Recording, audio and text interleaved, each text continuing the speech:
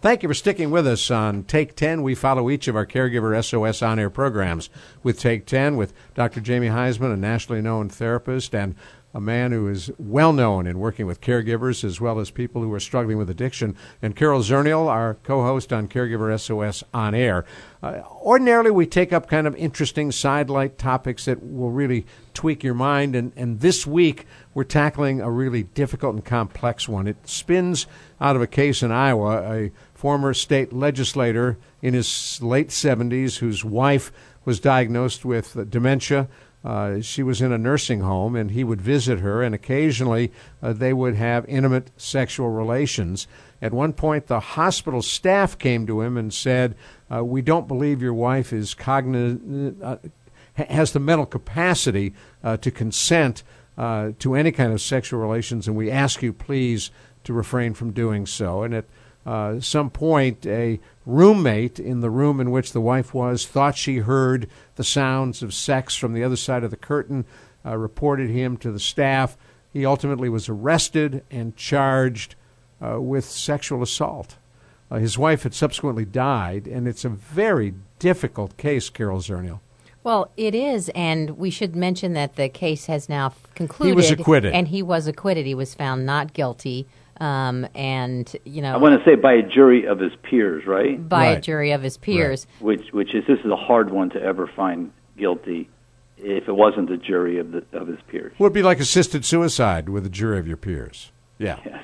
It'd be tough. Right. And, you know, this is, we talked about this internally among the Caregiver SOS staff. This is such a tough case because obviously, you know, sex and the urge for sex, that's very primal. The Alzheimer's and dementia, in many cases, is not going to knock that out, or it may actually accentuate it. Some become hypersexual. Some do, and like I said, that kind of an urge doesn't go away. And then you have somebody who's, you know, they were recently married. They were kind of still in I would say, a newlywed phase when all of this happened. And so if somebody can't tell you that, yes, they consent, but they're acting in a way that leads you to believe that they would like something, you know, and which is what he was saying, that's pretty tough. I mean, how many husbands are going to turn their wife down when she's like, honey, you know, I'd like to be near you. I want to be close to you. Right. It's tough. And Jamie, do you run into this at all? Well, we all run into this at all as clinicians. I mean, that's what I want to point out here. This is a very, very, very well-known issue in terms of the world of psychology.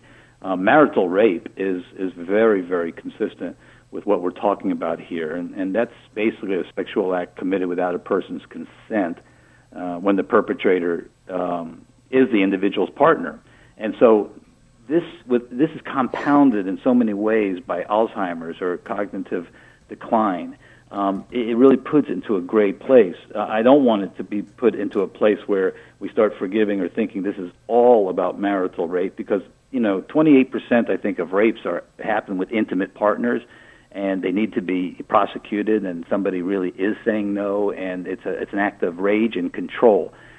In this case, it's compounded by a national, you know, epidemic called Alzheimer's that we all kind of can relate to in somewhat of a sympathetic way. Now, do you think perhaps the hospital staff nursing home staff overextended themselves and perhaps walked into an area that there was no reason to go into? You know, it all depends about the messenger here, doesn't it, Ron and Carol? Who was the nursing home staff? Who was it? Was it a clinician? Was it a med tech? Was it a physician? Was it the attending? Was it the psychiatrist? You have to be very clear on boundary sort of grounds when you're going to have a conversation like this with anybody. And the messenger, I think, really, really does matter. Because here's the deal. If it's part of the treatment plan and it's going to create medical decompensation among, you know, with the patient, if you will, with his spouse, then the physician can be extraordinarily clear and say, no, this cannot be done. But if it was led with some ambiguity and empty area there of jello where nobody knew where anybody stood, that's a different issue. Well, and let's face it, nursing homes are not comfortable with this topic very much, I mean, at all. So even when Alzheimer's is involved, the idea of nursing home residence and sex is something that's just now being allowed and thought about. It's like, once you go into the nursing home, that's it. It's game over. But the residents certainly haven't ever thought that over the years. And nursing homes are finally starting to recognize the needs of the residents. But there's a lot of I would say ambiguity and uncertainty, and the rules may be this way and that way. So I think Jello is a very good word for that. And of course, they were in a shared room. It was a room in which there was another nursing home resident in the adjoining bed with a curtain between them. Right. Well, again, there's another dynamic we don't need to get into, which is a whole other show. But let's say they didn't have the money to have a private room. Would any of this matter? Right. Well, or there wasn't a private room available to them in the facility. I mean, nobody offered them one. Right. Or did somebody spend down to Medicaid, so now they have to have two in a room? These type of things are all questions that go into it. But I do really think that this is something that needs to have our continual discussion. It's opened up a dialogue. For me, it did fall in that sort of gray area. Again, if it was part of the treatment plan and everybody really felt that this was going to be a very much of a challenge to the treatment plan and to the medical well-being of this man's wife, then it's clear. Then by all means, you have a court case.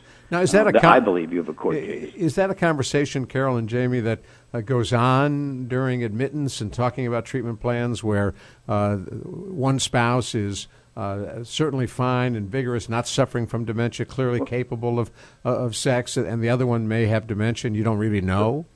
Let me comment for a second about Carol's point, because Carol brought up a great point to answer your question. I think that nursing homes and assisted living are extraordinarily uncomfortable, as Carol just mentioned, in dealing with this. In fact, it's just for our listening audience, sex does not turn off. This is the largest group of sexually transmitted diseases being passed in our country is by seniors, and it is often in assisted living or even skilled nursing environments. So we really have to be clear that this is something more commonplace among seniors than our audience would really like to know. So I think assisted living has a difficult time dealing with it. They have a difficult time dealing with alcohol and drug issues. They have no real set policy there. In fact, they use alcohol and drugs to recruit families.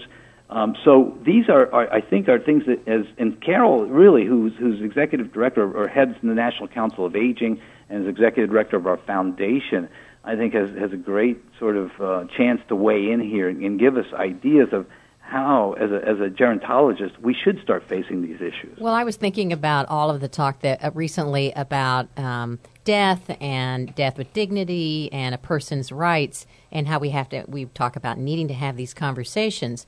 Well, probably even fewer people, no one wants to talk about death. Even fewer people want to talk about their parents' sex life and what that might look like when they are moving into some sort of a care facility. That's probably the last thing on our minds. And yes, and to that point, that's true. But bringing it back to the psychological realm, which I think we always have to bring up, which is marital rape, and I never want to sweep that under the carpet. I think it's something that we all have to face. And Ron, you're very close to this issue because of running a rape crisis center. But what we're not privy to out here in the public is whether there was those severe bruises, whether there was broken bones, whether there was injuries. Well, actually, in the newspaper reports, there were none. Yeah, there were none. Yes, there was no bruising. It was a consensual. The issue was consensual. Was she competent enough to consent to sexual relations? That was the issue. Right. And then so there. And he said, "I didn't force myself." Right. If she came on to me. And how could they measure the shock, anxiety, and intense fear? Do they have an excellent neuropsychologist that can actually give a test to somebody with Alzheimer's and really see the difference of affect?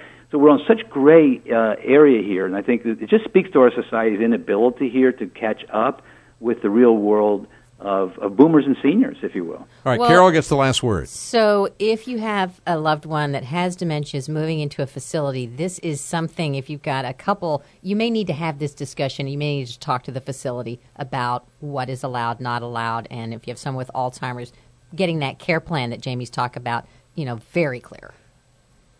Thank you. I agree with you. I think it should totally be informed consent, and I think until we really school and educate the assisted living, skilled nursing, 55 and over residential centers on all these policies and all the boundaries around it, this is where it should happen. And you got the last word, Dr. Jamie. That's it. Thank you. Jamie Heisman, Carol Zernial, I'm Ron Aaron. Thanks for listening to Take 10 on 9:30 a.m. The Answer.